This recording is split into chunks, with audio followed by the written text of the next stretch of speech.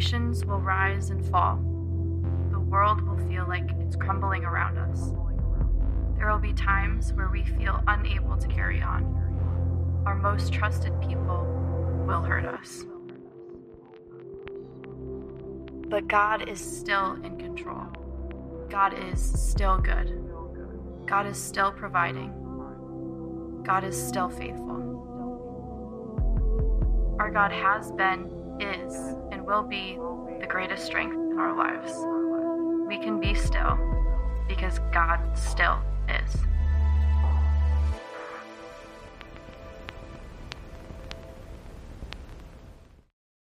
Well, good morning, Riverview. How are you guys doing today? It's a beautiful Sunday today, yeah? Nice and sunny, not too humid or whatever. Sorry that Ethan could not be here today. You guys are stuck with me for 2 weekends in a row. So, sorry, not sorry. Yeah, a little self-deprecating humor to start a day. So, anyways, it's my favorite type of humor. So, my name is Young. If you are new to our church today, glad that you're here. Welcome. Hope you got a nice cup of coffee, was welcomed. Maybe you found someone new today. You are finding us again in our Daniel series called Still. And today we find ourselves in Daniel chapter 4. If you have your Bibles, feel free to open them up to Daniel chapter 4. We're going to actually read towards the back end of Daniel here to start our time off in verse 34 through 35. Or you can use your Bible app on your phone or tablet or whatever, or you can follow along on the TV screen, or on the screens on the sides. We're going to read some scripture to start our time off. So let's dive in. Daniel 4, 34 through 35. It says this, "But at the end of those days, I, Nebuchadnezzar, looked up to heaven, and my sanity returned to me. Then I praised the Most High, and honored and glorified him who lives forever. For his dominion is an everlasting dominion, and his kingdom is from generation to generation. All the inhabitants of the earth are counted as nothing, and he does what he wants with the army of heaven and the inhabitants of the earth. There is no one who can block his hand or say to him, 'What have you done?'" What a powerful revelation that King Nebuchadnezzar has had, and I would love to pray that over us, for us to come to a similar conclusion about the reality of this world that we may live in, and perhaps even our own lives. So would you join me in praying?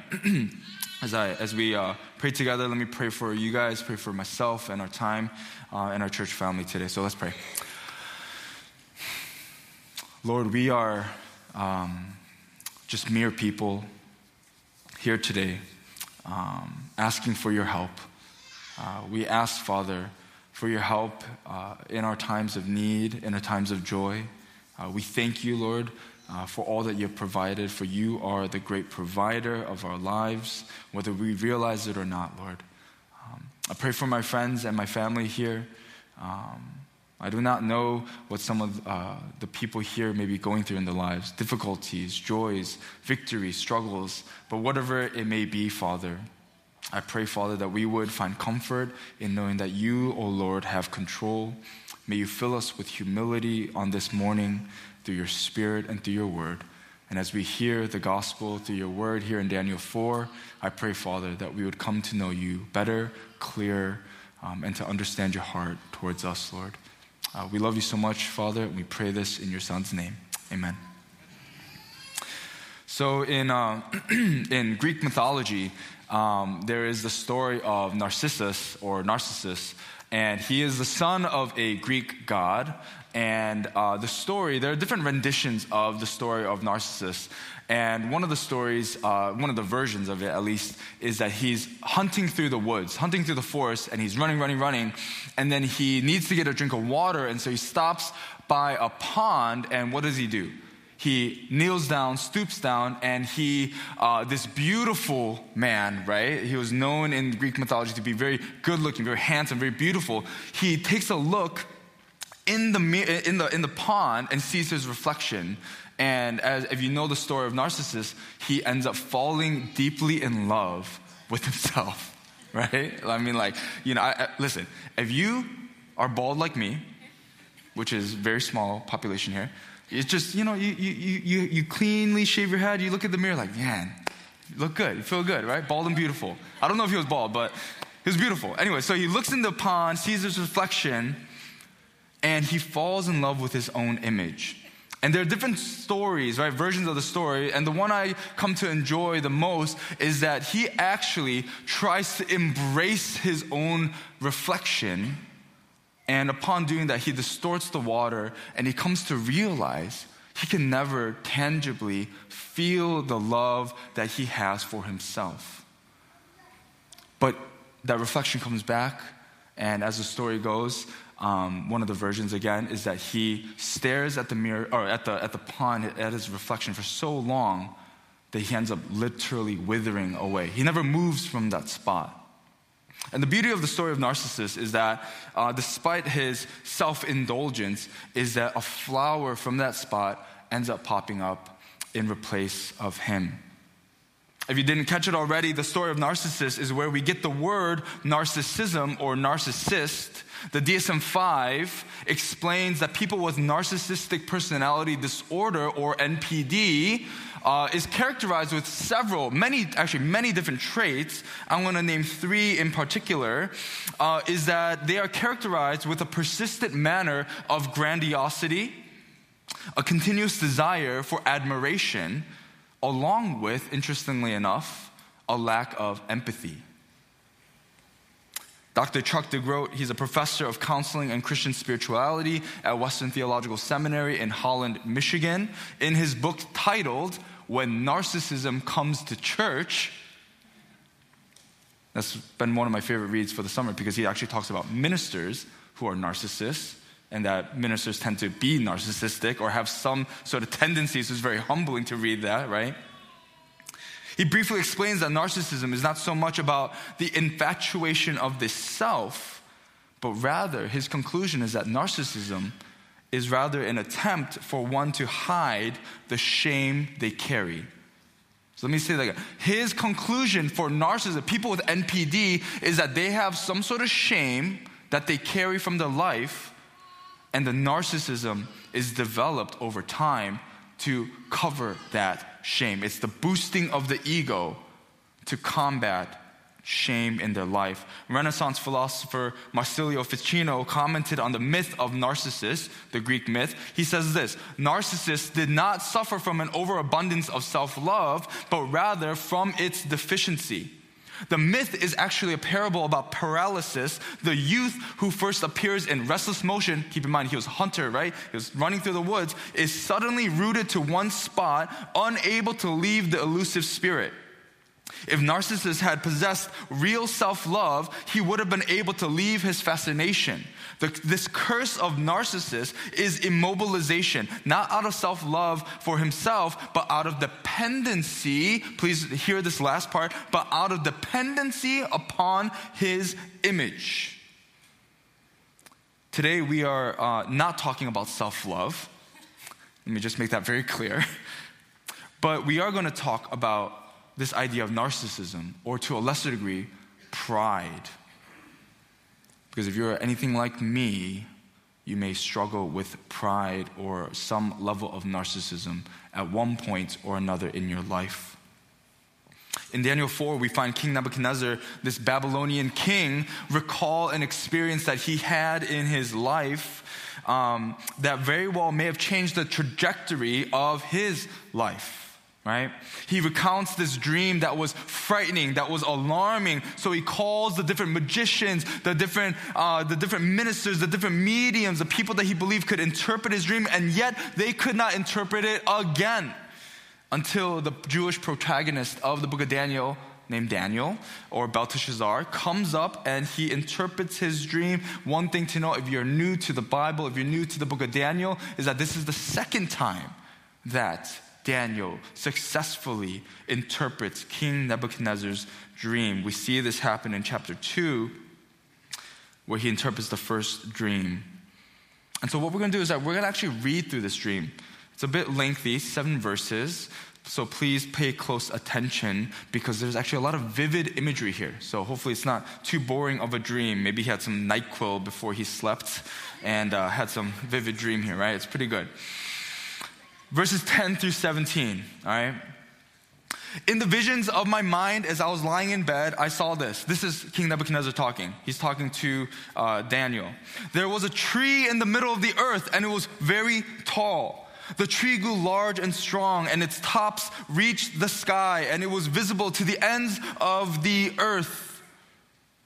Its leaves were beautiful, its fruit was abundant, and on it was food for all. Wild animals found shelter under it. The birds of the sky lived in its branches, and every creature was fed from it. As I was lying in my bed, I also saw in the visions of my mind a watcher, a holy one coming down from heaven. And he called out loudly, this is the watcher talking, cut down the tree and chop off its branches. Strip off its leaves and scatter its fruit. Let the animals flee from under it and the birds from its branches. But leave the stump with its roots in the ground and with a band of iron and bronze around it in the tender grass of the field. Let him be drenched with dew from the sky and share the plants of the earth with the animals. Let his mind be changed from that of a human, and let him be given the mind of an animal for 7 periods of time. This word is by decree of the watchers. Sounds a bit ominous. And the decision is by command from the holy ones. This is so that the living will know that the Most High is ruler over human kingdoms. He gives them to anyone he wants and sets the lowliest people over them. Daniel 4, 10 through 17. There are 2 essential sections, if I can have the chart up here, 2 essential sections to this dream. The first is that we see that there is a large and strong tree, abundant life, and food for all. That's section 1. That's the first part of the dream. And you see that King Nebuchadnezzar kind of explains the second part of the dream, which is that there is this watcher, and this watcher declares this tree to be cut, that the fruit to be scattered, life to be gone, that this tree is to be made into a stump in the ground, and then that this man's mind is to be changed from that of a human's to an animal's. And I'm thankful also for the way that Daniel 4 is written, because we are not left to our own vices and our own imagination to interpret this dream. Because I don't know how you would have interpreted it on your own. I know how I would have. I won't share it, but Daniel 4 actually explains the interpretation that Daniel had, right? The interpretation is this. If you look in verse 22, this tree is actually King Nebuchadnezzar, right? He became strong and great. His Babylonian empire actually expanded to the ends of the earth, right? It just conquered many nations and tribes. And then the second part of this dream is interpreted where King Nebuchadnezzar will be driven away from the people to live with animals. He will eat like the animals. He will share the plants of the earth like the animals. He'll be drenched with dew from the sky. And then in verse 26, we see later, if we read further, that King Nebuchadnezzar's kingdom will be restored as soon as possible on one condition: if he acknowledges that heaven rules over all. A mighty big condition for a king like Nebuchadnezzar. And I love that the Bible is actually straight up honest in a lot of what it has to say. And it actually tells us, or you might be wondering, did this happen to King Nebuchadnezzar? Did Daniel's interpretation happen to King Nebuchadnezzar? If you have your Bibles open and you read down to verse 28, literally this is what it says. All this happened to King Nebuchadnezzar. I'm like, this is like doing my job for me. I don't have to exegete this passage like in that way. I don't have to exposit it. It literally says all this happened to King Nebuchadnezzar. And even better, it tells us how it happened to King Nebuchadnezzar. Verse 29 through 31. At the end of 12 months, as he was walking on the roof of the royal palace of Babylon, the king exclaimed, "Is this not Babylon the Great, that I have built to be a royal residence by my vast power and for my majestic glory?" And while the words were still in the king's mouth, a voice came from heaven, King Nebuchadnezzar, you idiot. No, just King Nebuchadnezzar, to you it is declared that the kingdom has departed from you. 12 months after the interpretation is given. Listen, I don't know about you guys, right? I live in an apartment, so like I don't have like my own lawn to mow.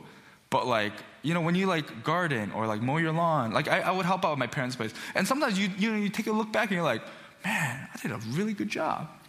Sometimes you gotta, give yourself a little ego boost. And this is what this guy does, right? But with us, we don't have this interpretation of like, hey, don't do the ego boost or else you're gonna be sent out from your home, right? But this guy, King Nebuchadnezzar, that after a crazy dream that was frightening and alarming, as it was for him, he's still filled with pride. And the interpretation that Daniel gave was a warning. And it did not faze our guy here. I mean, take a look at verse 30 again, okay? Right, he's walking around the royal palace, making his claims. This is what he says. Is this not Babylon the Great that I have built to be a royal residence by my vast power and for my majestic glory? He says this 12 months, one whole year after what seems to be a life-changing dream. And then what we see is that all of this actually happens. All of what Daniel interprets happens to King Nebuchadnezzar. And that's chapter 4. That's it. That's a wrap. That's chapter 4. And we could kind of sort of end here, and we can come out with several morals or lessons or principles from this story. Maybe one of them is, don't boast about your successes while walking on your roof or patio. If you live in Michigan, I don't know how many of us walk on our roofs, right? Maybe it's, don't be prideful or else God will turn you into a beast. Or maybe a principle is, maybe it's good. This is the second chapter that happened. Maybe it's good to just have someone in your inner circle who can interpret dreams for you, right? Maybe that's a principle. Side note, one time in college, a very charismatic pastor, like he was charismatic in preaching, but also charismatic theologically, pointed to me and said, you have the gift of interpreting dreams. So I said, you know what, that's really cool, man. And so if you, need a dream interpreted, I might be your guy, all right? But really though, let's talk about it if you actually have a dream that, So, maybe those are the things we pull. I don't know, right? I do think it's important for us to examine the dream and the interpretation and find, I think, there's something a little bit deeper than perhaps just the idea of don't boast about your success or, increase your ego or whatever. So when we look at this dream and we see this interpretation, I want us to actually take a look at Genesis chapter 1 through 3. All right, chapter 1, 2, and 3, right? When we take a look at this dream, the first part of this dream, we see that there's this large and strong tree, abundant for life. It provides shelter. It produces lots of fruit. What we see in Genesis chapter 1 and the parallel to what we know as the creation account, we see several parallels to Genesis 1. The story of Genesis 1 through 2 is also, though, not simply the creation account, but specifically, please pay attention here because this is important, it is a story about humanity, about creation, or about humans having dominion over creation.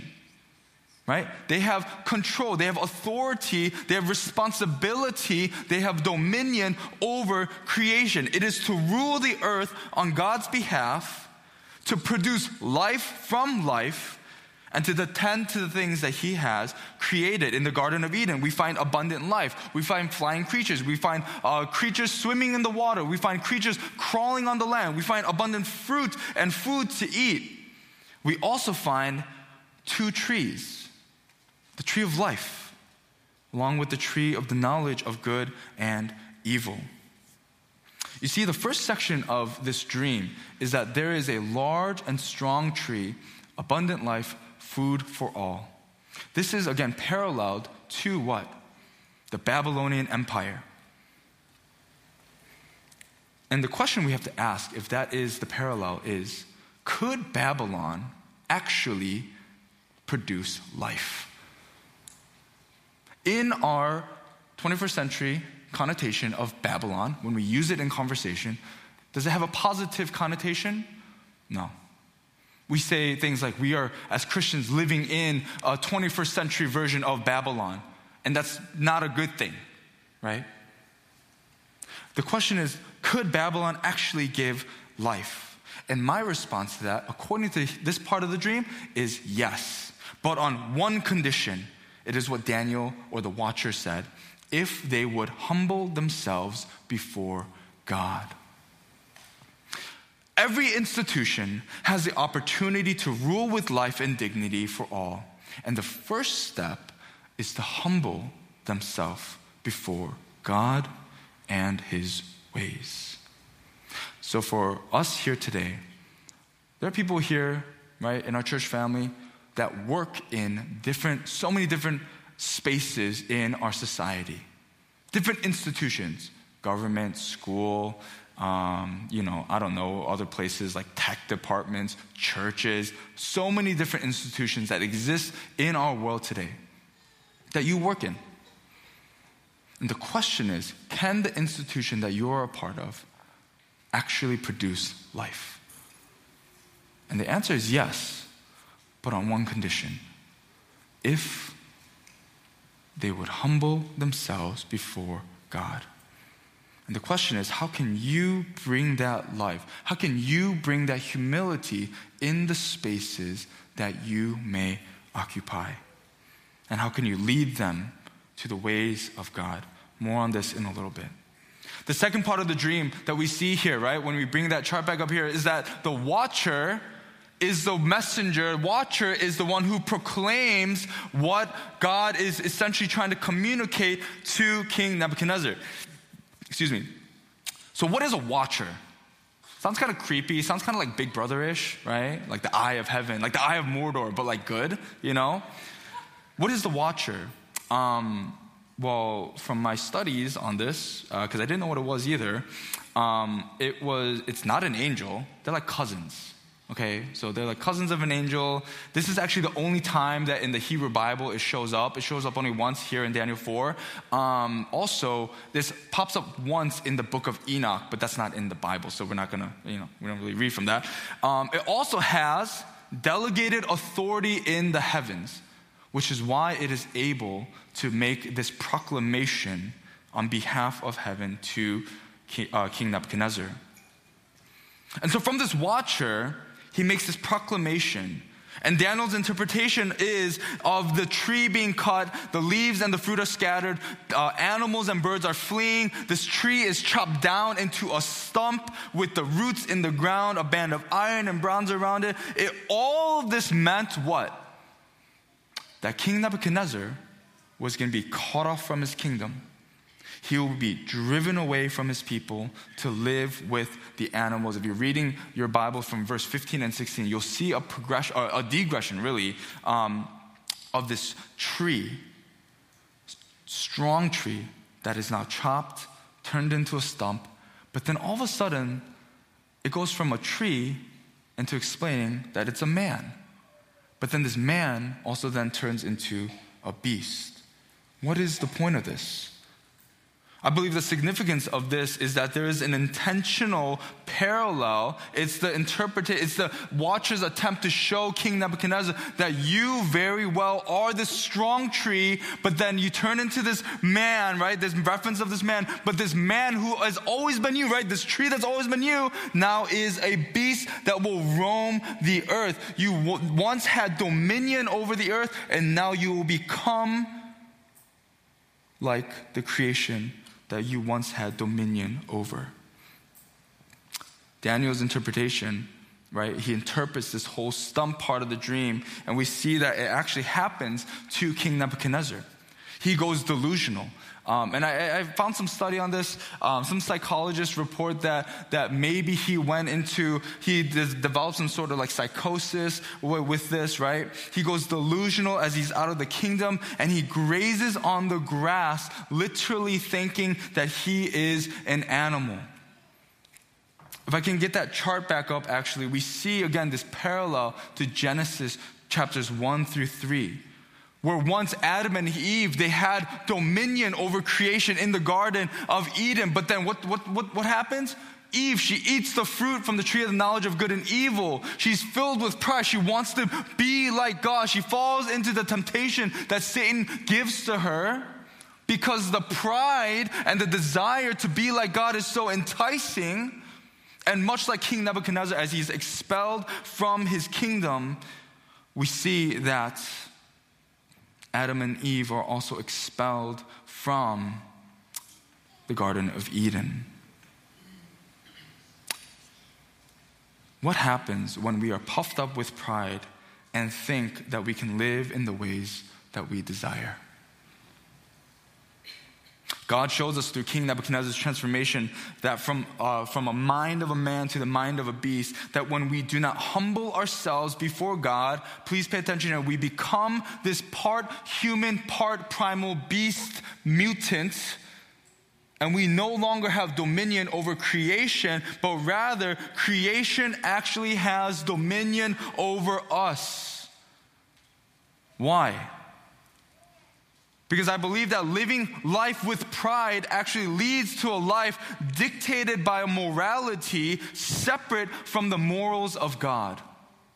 Because when you are puffed up with pride, when you're puffed up with ego, when you're puffed up with narcissism, you believe that your ways are better than, in this case, the moral lawmaker's ways.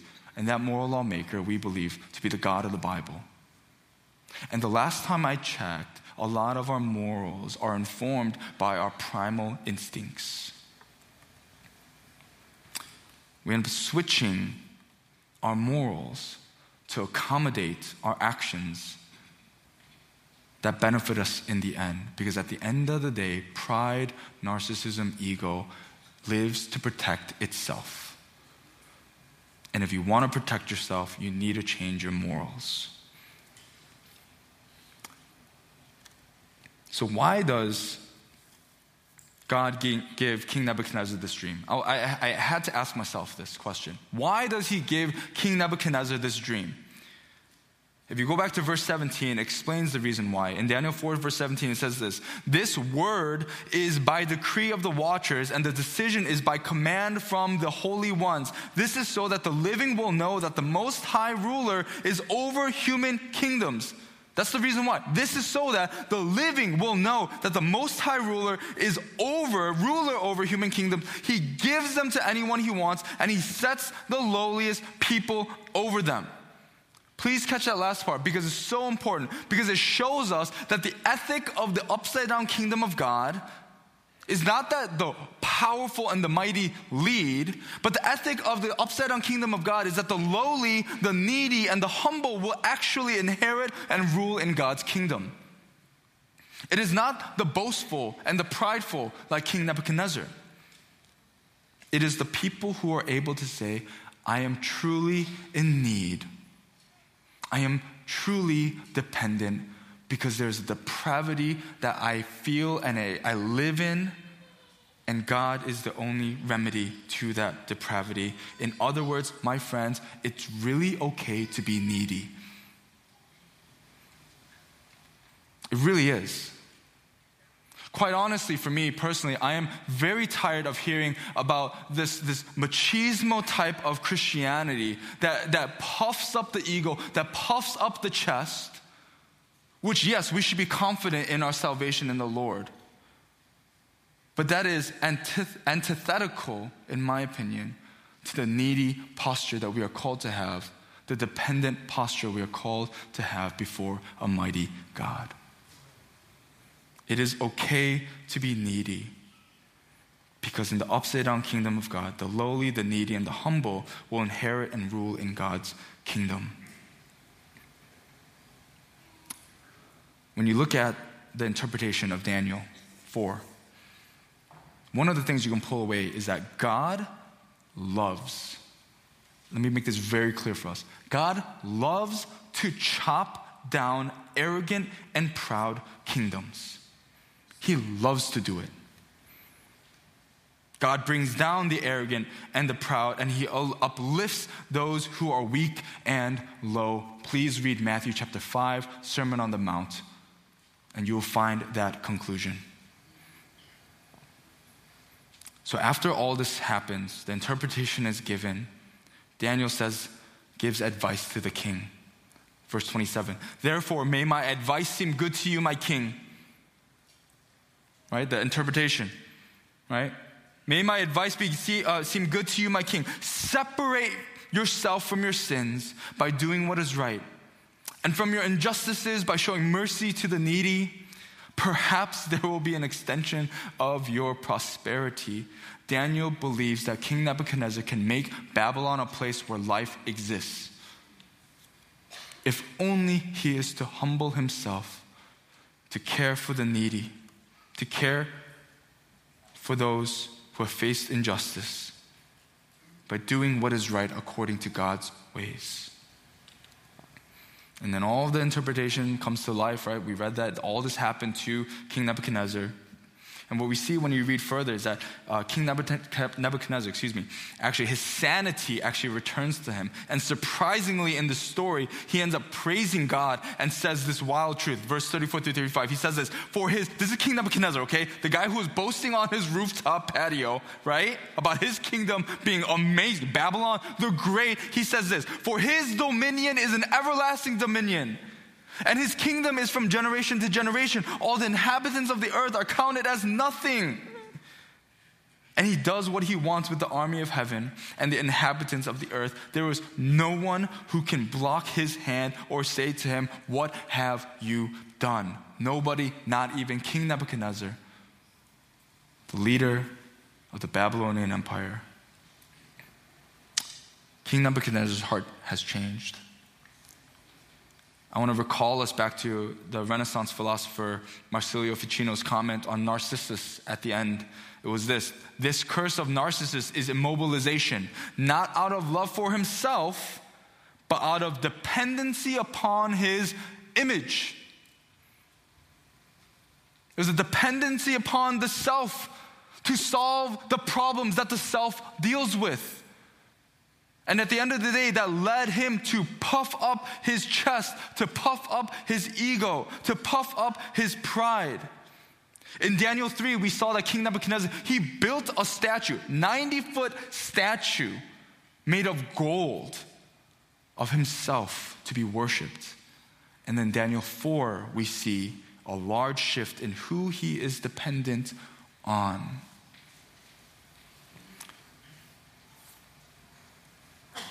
And this is the revelation and the conclusion that King Nebuchadnezzar ends with. Verse 37, and we'll close with this. Now I, Nebuchadnezzar, praise, exalt, and glorify the King of the heavens, because all his works are true and his ways are just. He is able to humble those who walk in pride. Come on. Did King Nebuchadnezzar switch his allegiance from himself to the God of the Jews, to Jehovah, to the God that you and I worship? Some actually, a lot of scholars and theologians actually say that he did not. What? Are we reading the same Bible? Personally, for me, I believe that King Nebuchadnezzar did have a heart change. And that last sentence proves it. He is able to humble those who walk in pride. That revelation does not come just willy-nilly. At least with the gravitas that it is said here, after all that King Nebuchadnezzar has experienced, he comes to the conclusion of he is able to humble those who walk in pride. Can you say that for your own life? Especially for those of us in our church family who identify, who are Christians, who have given your faith, your allegiance to Jesus Christ and Christ alone. Can you say that Christ has humbled your pride? Can you ask yourself, in the moments I am prideful, in the moments where I need to puff up my ego, can you ask yourself, why am I doing that in the first place? Is there a point of shame? Is there a point of guilt that is leading you to try to solve that issue on your own? That you yourself have become the solution to your own problems? Or can you humble yourself and submit your life and show your neediness and dependence to God? Because my friends, let me tell you and remind you, it is a-okay to be needy in front of God. He desires that. You see, the story of King Nebuchadnezzar here in Daniel 4, at the end of the day, is that God is in control, and he has been, as King Nebuchadnezzar says, from generation to generation. So you can let go of that control. Not like let go, let God. I think that's like kind of bad theology, but you can let go of control at the very least. And you can let go of control by letting go of the pride that you may carry. And you can let go of the pride that you may carry by giving your shame and guilt to Jesus. Because the story of the gospel is that Christ died on the cross for the very sin that produces shame and guilt for us. And as we sang earlier today, it is finished, tetelestai, that the work of the cross, that the work of Jesus' life, death, burial, resurrection, and ascension, it is finished.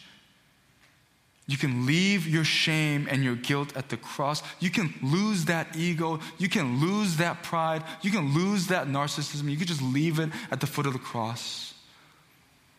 Jesus wants to take that, and he does take that for you.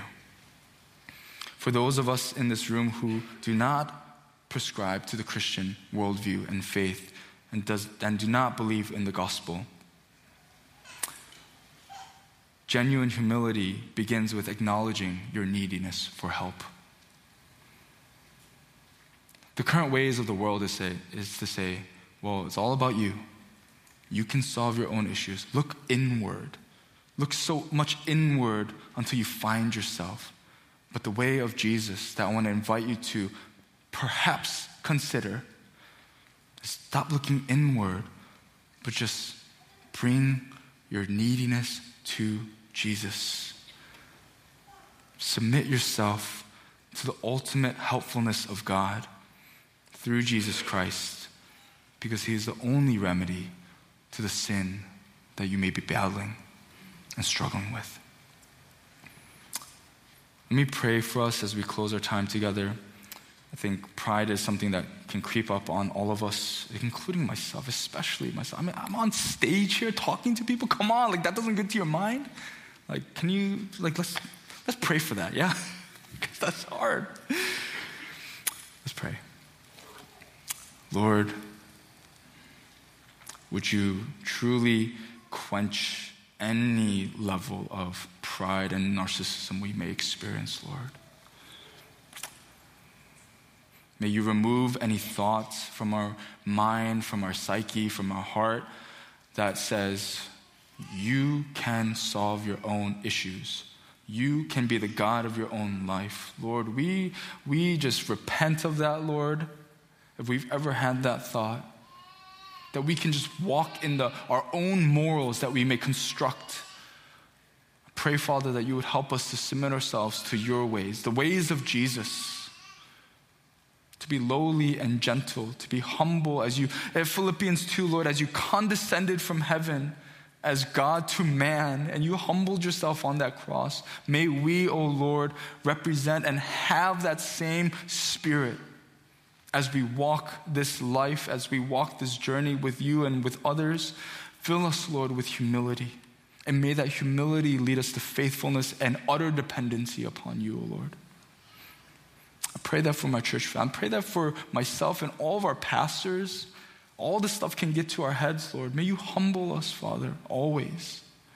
May we not be puffed up with pride thinking that we can lead your church here, Lord. We submit it to you because this has always been your church, oh God. This is our prayer because we know this is difficult. Help us, Lord, in this way. And we pray this, Father, in your Son's name. Amen.